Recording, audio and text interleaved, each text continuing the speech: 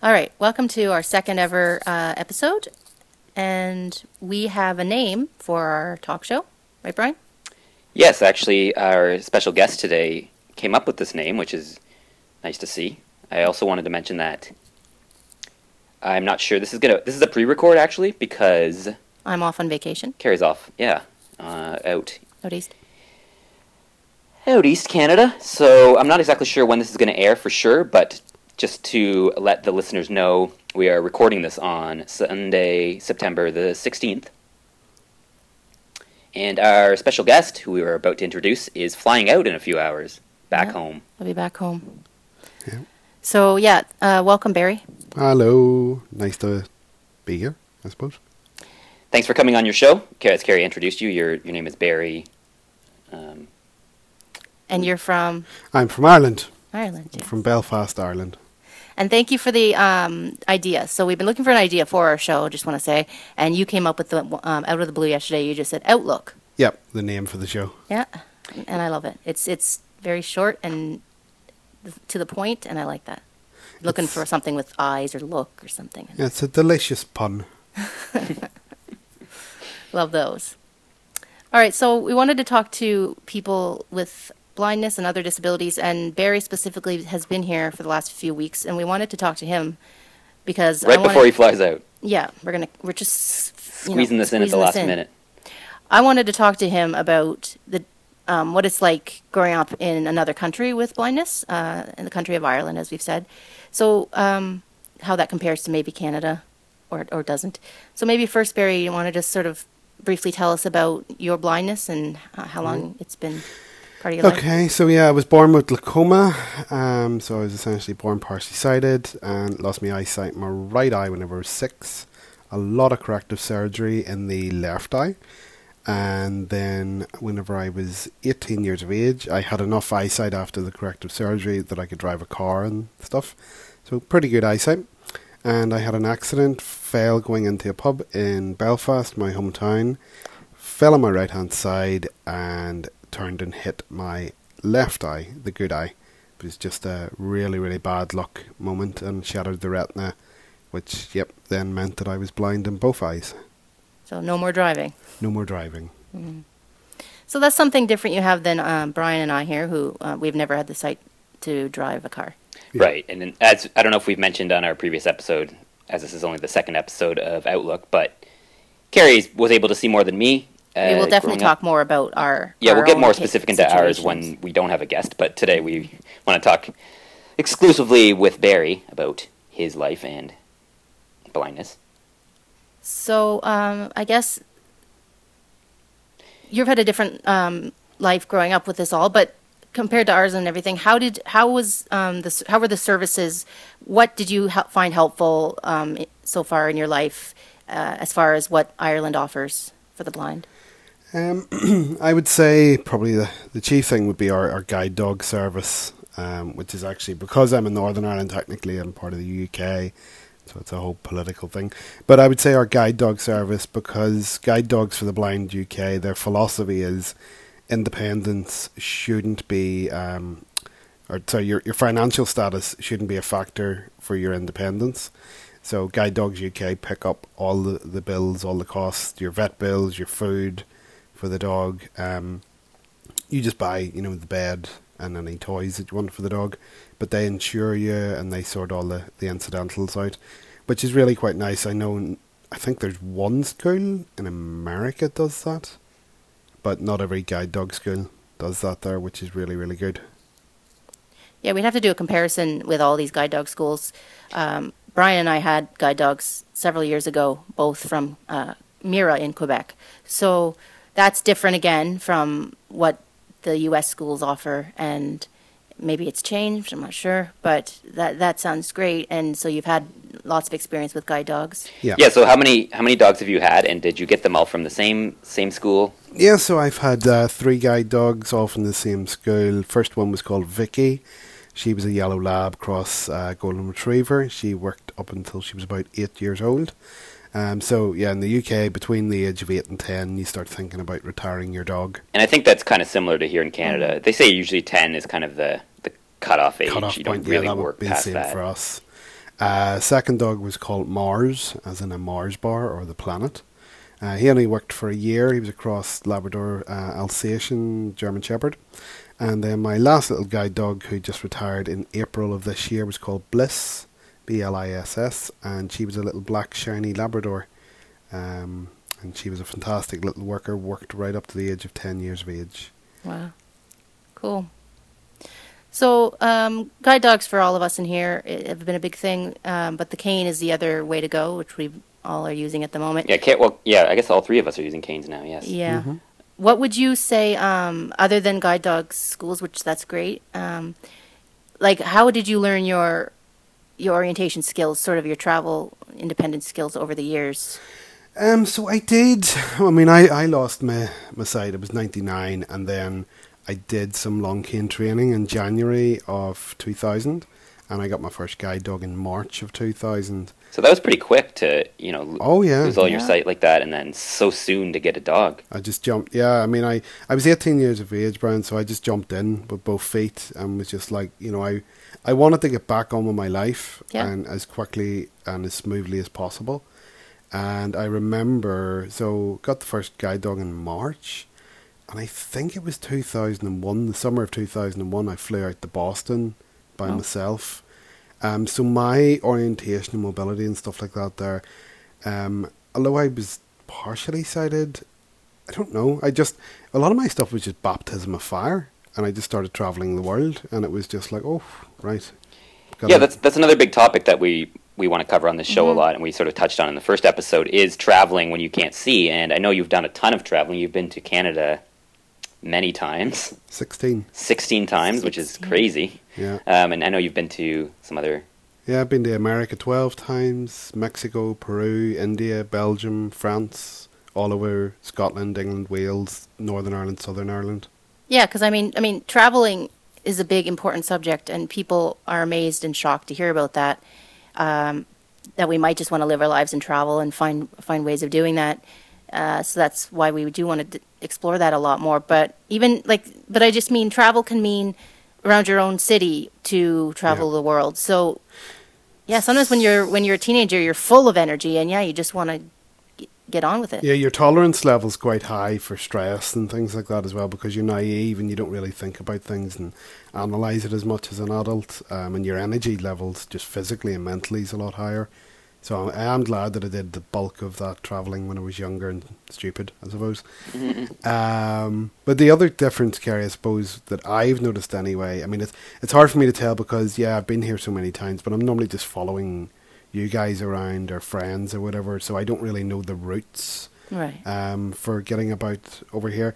But ours does seem to be more visually impaired accessible, especially the city. I live in Lisburn, and in actual fact I was talking to my wife the other day and I didn't realise, but Lisburn apparently has been used as a model for the UK for accessibility. Really? Like every single crossing point has tactile things that you can feel under your feet as a blind person to indicate that there's a crossing point there. Every single traffic light either makes a noise or has a little spinny cone to indicate. You put your finger on it underneath the light and it lets you know when it's green and safe to cross. Because there's also deafblind people who, Absolutely. they Yeah, they can't need hear that. the audible That's a sound. touch. And they've even went as far as to angle the traffic light pole so that you can place your shoulder against it and it'll line you up so that you cross the street in the right direction. That's great. I mean, there's a million little things like that most people don't think about. And that touches on the accessibility point of view, where in a way that's obviously great, and for you living there, it's such an accessible city, but a lot of people would also argue that all of these things make things too easy, and you're not always going to be in a place where it's like that. Yeah. So it doesn't sort of work on those skills that we'll talk about more. There's in that future issue. episodes. But structural discovery I have heard this argument, so I have, and my view of it is you shouldn't cut your nose off to spite your face. Yeah. Or to use another cliche, don't throw the baby out with the bathwater. Just because you have a choice somewhere, I think it's a valid point. Yeah, you and can see the- I you can see do. the You know, and it's like point behind it, but whenever I it's also- first got my first guide dog, they insisted that you do long cane mobility training, so to make sure that your orientation Yeah, skills were. well, up to that's what scratch. we were surprised you got. I mean, how quick it happened with you, as opposed to we got training Well- all through school, and then. So did you? Because you could still see quite a bit in driving and stuff. So when did you really start using a cane and stuff? Then was that right? It was literally in that January of 2000, and then I got my dog. But how that actually happened was it was a hodgepodge of things. So the dog they actually had was very high strung, a very domineering female, and they didn't have anyone on their books for her whatsoever. So she was going to be rejected simply because they didn't have anyone. And then the young guy, he was actually only about 5 years older than me, the guide dog instructor, actually decided, okay, well, let's try Barry with this dog, actually, because he knew I was 18, 19, and he also knew my confidence was going to grow in the year or so after having my guide dog. So Of course. he just, it was a bit of a gamble, and he just thought, let's see what happens. But And right it- place, right time. Yeah, and it paid off. So Yeah, it that did. was the dog who worked for 8 years. You said, right? Yeah, she did. That's pretty incredible. Yeah, that's great. So then, as far as, I mean, here in Canada, the main organization people know of for the blind is the CNIB. Mm-hmm. In the UK, you have the RNIB. That's right. And, we don't have to get into too deeply about the differences there, but really just, I don't know what your thoughts are on what they've done to help you, or any other organizations that have helped you more than them, or, same amount. Or Unfortunately, I've got very little help from these organisations. I've always found them, they will be, they can be okay. The RNIB can be okay if you're not in any shape or form independent, and used to doing things for yourself. Like, I mean, for example, they do have in Belfast there, the RNIB's office does have a careers advisor, but that careers advisor, I go and see that person. I went and saw that person to see about getting the help for finding work, and I was more qualified than they were. Yes. I was more qualified than the person they had running their IT department in their main office. So, yeah, there was no real help they could give me. I think the only apart from the guide dog, the only assistance I've ever got was I was given a talking clock when I first lost my eyesight. Which is like pretty obscure today. It Now that we is, have yeah. phones It and is everything. technology, and you're an IT kind of guy, so And I guess where I've really found is just tapping into people like you guys, other blind people, and networking, and Yeah. how do you do this and how do you do that there. And the cultural stuff doesn't really matter because we do have that commonality of blindness. And that's where I've really got my stuff over the last 18, 19 years of being blind, is the support of other blind people. yeah. Well, thanks for pointing that out, because that is very true, Yeah, and it's that's like what. sorry to interrupt. Keep going. Oh, that's just what we're trying to do with the Canadian Federation of the Blind, which we'll talk more about in future episodes. Can I just ask, is the CNIB, is that off or for? Is it off the blind or Oh, for the yeah, that's for the blind. For the blind, yeah. You see, that was the thing. I mean, and that, I know probably for maybe listeners and stuff, it seems like such a small thing, but in the UK, the RNIB was the Royal National Institute for the blind as well. Right. But about 15 years ago, they changed it to off really? after Oh, a the lot of blind. protesting and stuff from other blind people. Huh. Yeah. See, I didn't know So that. they actually changed their name. anybody in Canada who's not blind people who are whatever, or aren't willing maybe to adopt, the federation sort of model, if they're still wanting to, receive help from the CNIB and support them, that is something that, we should point out. I mean, we can talk about that forever. The how words matter, and little things like that may not make any sense to anybody else who doesn't think about that. But really, it's coming from our point of view versus being helped, as these poor charity requiring blind people. I mean, the RNIB does sound, though, somewhat similar to the CNIB in terms of, I was listening the other day, you guys were talking about the number of blind people they employ and that kind of thing, and I think the RNIB is exactly the same. I think it's like 7% of their paid staff are actually blind or visually impaired.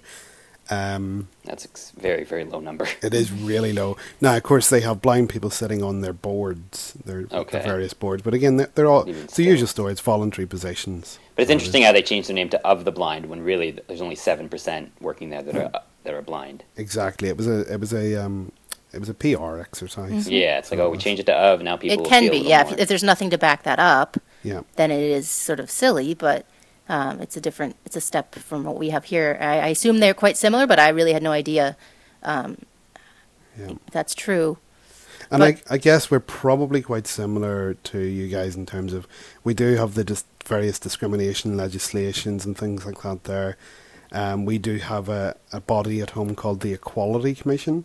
And the theory is if you're discriminated against, you can go and they will give you legal advice and possibly funding to help you fight your case. But again, they only have limited funding themselves, so they can actually only select a certain number of cases that they can help you financially fight those battles and things. So, yeah.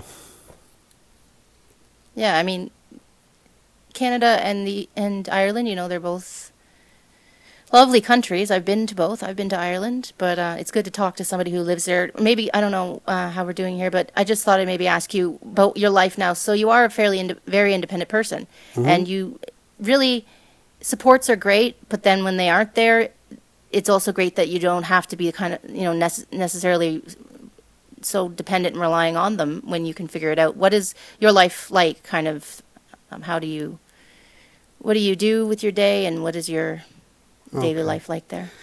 Okay, so yes, at the moment I'm currently looking for employment. I was working for Apple up until about February or March this year. Which must have been great. It was a good company definitely to work for. It was Looks hard. good on the resume. Yeah, It was it's hard, really, really long hours. So it was, Yeah. 12 to 13 hour days. And that was technical support? related? Sales, Oh, actually. sales. Okay, yeah. Which was nice for me to take a break from IT support and use my IT skills Right. Yeah. to help people. So yeah, when I go back home here, I'm starting to look for work again. I have a company that was interested in me and wanted to actually interview me just before I came out here. Really? Well, it was actually the day I came here. But they did say they would be in touch again because they have more roles coming up. So hopefully that. And at the moment, yeah, I mean, I'm just, it's like anyone that's unemployed. I have an artificial sort of simulated routine. I get up every morning at about 8 a.m. I meditate for about 10 or 15 minutes each morning. Probably about 3 times a week. I do a spin class. And I like to get out with my cane and just walk around the city and talk to friends on my iPhone, which of course speaks to me. And I also do judo. I do judo once a week, though that's coming into the winter now. That's going to go back up to twice a week, so it will. And I don't know. I mean, I go out with friends for the odd pint, but I must be honest, I don't have a fantastic local social life, which is a bit Yeah, no, annoying. it can be tough for sure. Yeah, and I think it's one of those ones as well, Brian. Unless they're friends from school or college or university, it's quite difficult as It is hard, yeah, as an adult. an adult in their late 30s to meet friends. So it is. So you have family nearby, though, that you... My mum and dad, yes, and a lot of my aunts and uncles.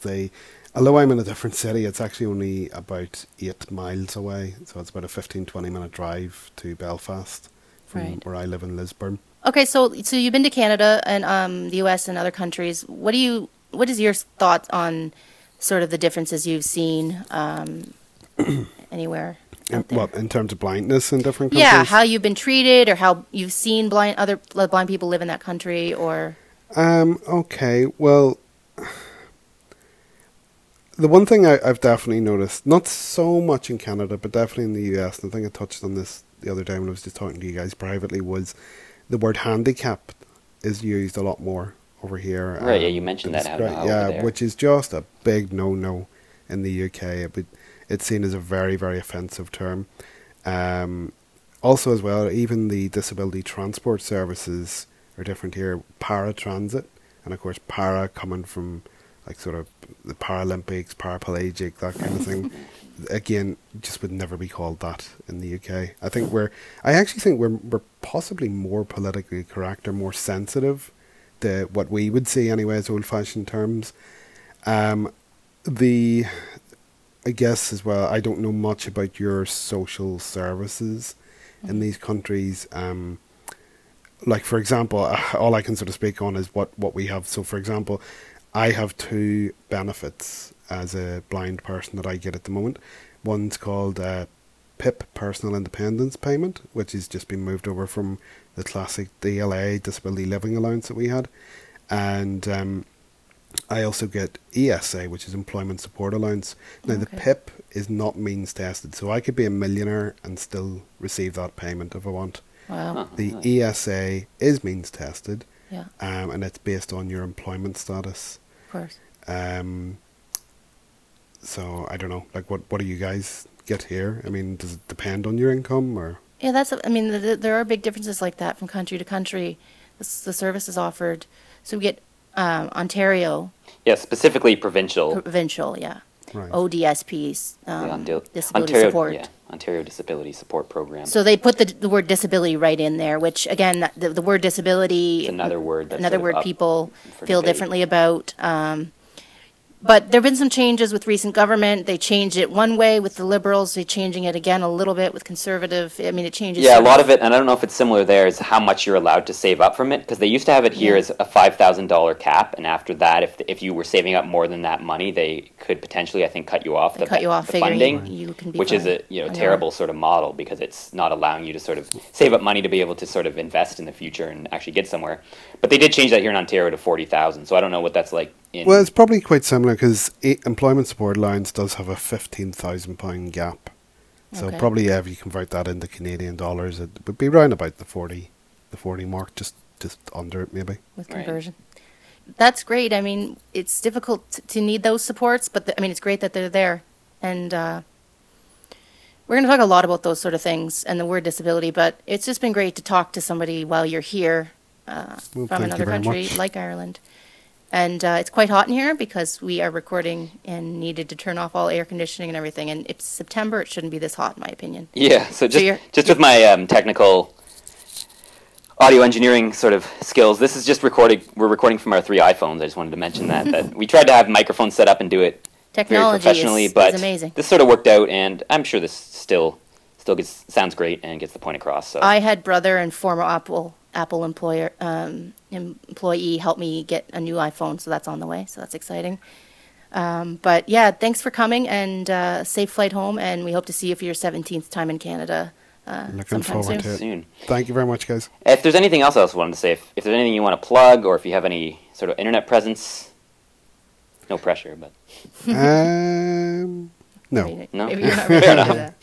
Fair just want to enough. throw that out there. You know, you We always like to spent the help. time to be on our show, Yeah, carrying that's my the time. show, so just want to throw that out there. But yeah, thanks again for coming on And thanks for the name. Outlook. Yeah, thanks a lot for the new your, name. Thanks for your outlook on things. Perfect. And yeah, it's been a fun 2 weeks I live on my own, so it's been nice having a temporary roommate who's also blind, and we've had a great time. Time's flown by, and Cool. 25 seconds.